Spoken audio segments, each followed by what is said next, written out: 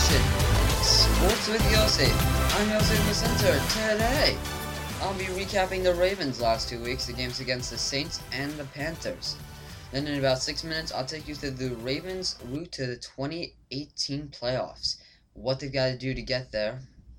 In about 12 minutes, we'll go through the NFL trade. That's all coming up and more today on Sports with Yosef. So the Ravens, home against the Saints. Well, it was expected to be a great game. You've got one of the best quarterbacks all time versus a great defense that I just posted up 11 sacks against a mobile Marcus Mariota. Well, it was a little bit different at home. The Ravens did not get a sack. They didn't get an interception.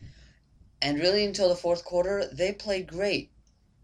Yeah, they gave up a touchdown to Brees, which happened to be his 500th touchdown. He's the third quarterback to have done that all time, along with Peyton Manning and Brett Favre. But the Ravens were playing okay. The game really started off, though, in a very aggressive format, where here's what happened. Saints have the ball first. They're driving down the field. They fake a punt. They go for it on fourth down. Ravens used both challenges on that first Saints drive, which took about 10 minutes off the clock. One of the challenges they won, one of them they lost. I think they should have won both of them. The one they lost was a fumble. I don't know why they didn't call it a fumble. It was a pretty complicated play. But the Ravens were able to stop the Saints, and they were able to get their drive going and get some points on the board. And going into the fourth quarter, they had not given up a second half or overtime touchdown all year. And then they gave up 17 points to Drew Brees. But Joe Flacco, the man of the hour, came back, and with under 2 minutes to go, he led a touchdown drive, which capped it to Michael Crabtree, about a 20-yard pass. And then Mr. Automatic, well, he came on. He had been 222 out of 222 of extra points. He had not missed an extra point since high school, 12 years to be exact. He came on, the kick is up, and no good. His plant foot was too close to the ball. And the Ravens, well, they would lose that one in a heartbreaking style. But they knew that they just played a good team. They had done a good job of them for most of the game. And it gave them hope for the future. And really could set this team up for great things to come later. Well, they went to Carolina. And the Ravens got a stop early. Then Flacco went a nice long drive for a touchdown. I'm sorry, they had that drive first, then got the stop, got the ball back at their own, I want to say 1, and they took the ball. They got out to about the 10. 3rd down and 1. It's a gadget play. It's Lamar Jackson. He's racing to his right. He has Willie Snead wide open, who's on a deep crosser route, maybe 20 yards down the field, and Lamar Jackson throws it to the feet of Willie Snead. On comes a punting unit for John Harbaugh, and they snap it to the up man, who got the first down. Flags flying, though, as the refs call the Ravens for an illegal formation. A very, very debatable call. And they said that the guy who they snapped it to was in motion when the ball was snapped. And it was a very debatable call. I'm not alone in saying I don't think it should have been called. But the Ravens, they didn't get it their way, and they were forced to punt it away. And it really went just downhill from there. Flacco, he was interesting. I mean, he just had some drives, and he made a couple of just bad throws. And then the Ravens, besides for the questionable penalty on the fake punt, well, there were 3 penalties.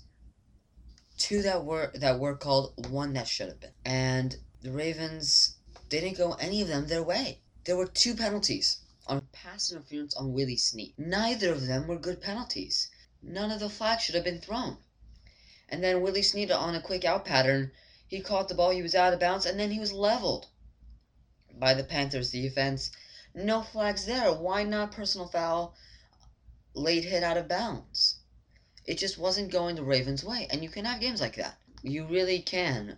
And the Ravens, They've got to keep on taking drives and stringing them together, taking one good play here, one good play there, putting them together because, well, they had a couple deep shots, Crabtree and Brown deep, and Flacco overthrew them by a yard a couple of times. They weren't able to get that deep shot, and it's a completely different game if they get that deep shot. And it kind of hurt them. But there was a couple of bright sides. Well, in the fourth quarter, late fourth quarter, it was number 8 for the Ravens who came on to lead this Ravens offense. Lamar Jackson, he looked good, leading the offense in a touchdown drive. He looked very calm. He looked much better than he looked in week 1 against Buffalo. And it definitely looks like the Ravens are doing the right job in bringing him along. And looking forward, this is a Ravens team that they're looking on from their quarterback. Joe Flacco, they're probably trading him at the end of the season. And it's very good to see how Lamar Jackson is handling this situation and going on to become hopefully the Ravens franchise quarterback and lead to a couple Super Bowls. Let's take a look at the Ravens' playoff chances, what they have to do to get to the playoffs, and how it's going to happen. Well, they're home against the Steelers, and by the time you listen to this game will probably have already happened.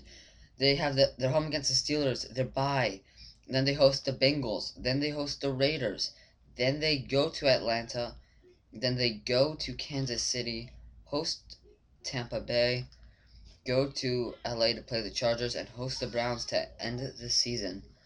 And this is a season where they're going to be home for 5 out of the last 8 games, which is very nice. And if they want to make the playoffs, right now they're 4-4. They need to go 6-2 to make the playoffs. They need to win some big games. And ideally, you want to hear what are the 6 games you want to win. You want to beat the Steelers, the Bengals, the Browns, the Chiefs, the Chargers, and probably the Falcons. Maybe the Buccaneers. And that's not going to probably happen, though. They have to beat the Steelers. Here's why. Those 2 teams are going to be fighting for the division lead all year. If the Ravens have the advantage of having won both head-to-head matchups against them, that is huge in playoff bracketing. Huge. That's a must-win game, as is the game against the Bengals. You can't be 0-2 against a division rival who you're competing with a playoff spot. And it helps that they're going to have their bye before the Bengals. I think the Ravens win both of those games. They host the Raiders. That will be a cakewalk. But then they're going to Atlanta, and that'll be a tough game. And they've got a chance to win it. But to do it, you have to shut down Julio Jones, Mohamed Sanu, and all those dangerous guys. You've got to put pressure on Matt Ryan. You have to stop Tevin Coleman in the running game. It's not going to be easy. Can it be done? Yes. Then you're going to Kansas City. And coming, I want to say, into week 4, I don't remember if I said it on here or on a different venue, the Chiefs are very good. Everyone knows that. Pat Mahomes is playing lights out right now. And I thought that there were 2 teams who could beat the Chiefs. The Patriots and the Ravens. The Patriots because Bill Belichick is very good at tricking a young quarterback who's not going to have seen everything. The Ravens because this is a really good defense. A defense that this will probably be the best defense Mahomes will be playing all year. And I think they've got a chance to win that game. And that would be a huge win if they can pull that off. Then they're home against the Buccaneers. They should win that, whether the quarterback is Ryan Fitzpatrick or Jameis Winston. And then there is a tough one, and this one is another important one. They're going to LA to play the Chargers.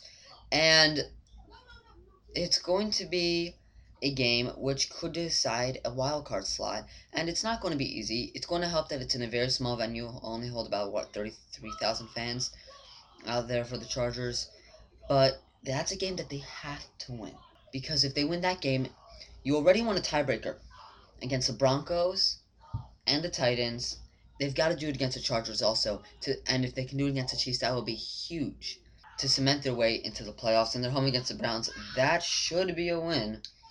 But the Ravens, you know they're going to have to go 6-2, whether they go 5-0 at home and win 1 out of the 3 on the road, or whether they could win all 3 on the road and go 3-3 at home. It's not clear. They've got to be able to win at least 2 out of the 3 division games to make the playoffs. And overall, it's going to be really interesting just to see what happens. Let's take a look at the NFL trades, and the Giants, well, they know their season is over. They sent Damon Harrison to the Lions for a 5th-round pick, as well as Eli Apple, the promising young cornerback, to the Saints, and a move which will bolster a Saints secondary, which had struggled earlier in the year, and this is a very good job by the Saints to be able to pick that up. And well, the Giants, they know their season's over. They've got 1 win on the year, and definitely not the way they want their season to be. Another team that has made some 2 moves, well, was the Packers. They sent Ha Clinton Dix to the Redskins for a 4th-round draft pick, and that's a move where you're cutting salary for the Redskins. They're bolstering their defense. The Redskins are 5-2. They're a threat in the NFC East. Well, I think it definitely helps that they've been playing weak teams, though. You've got the Packers seeming to realize this isn't their season. They've got to be able to figure out what to do, how to get themselves back in the playoffs.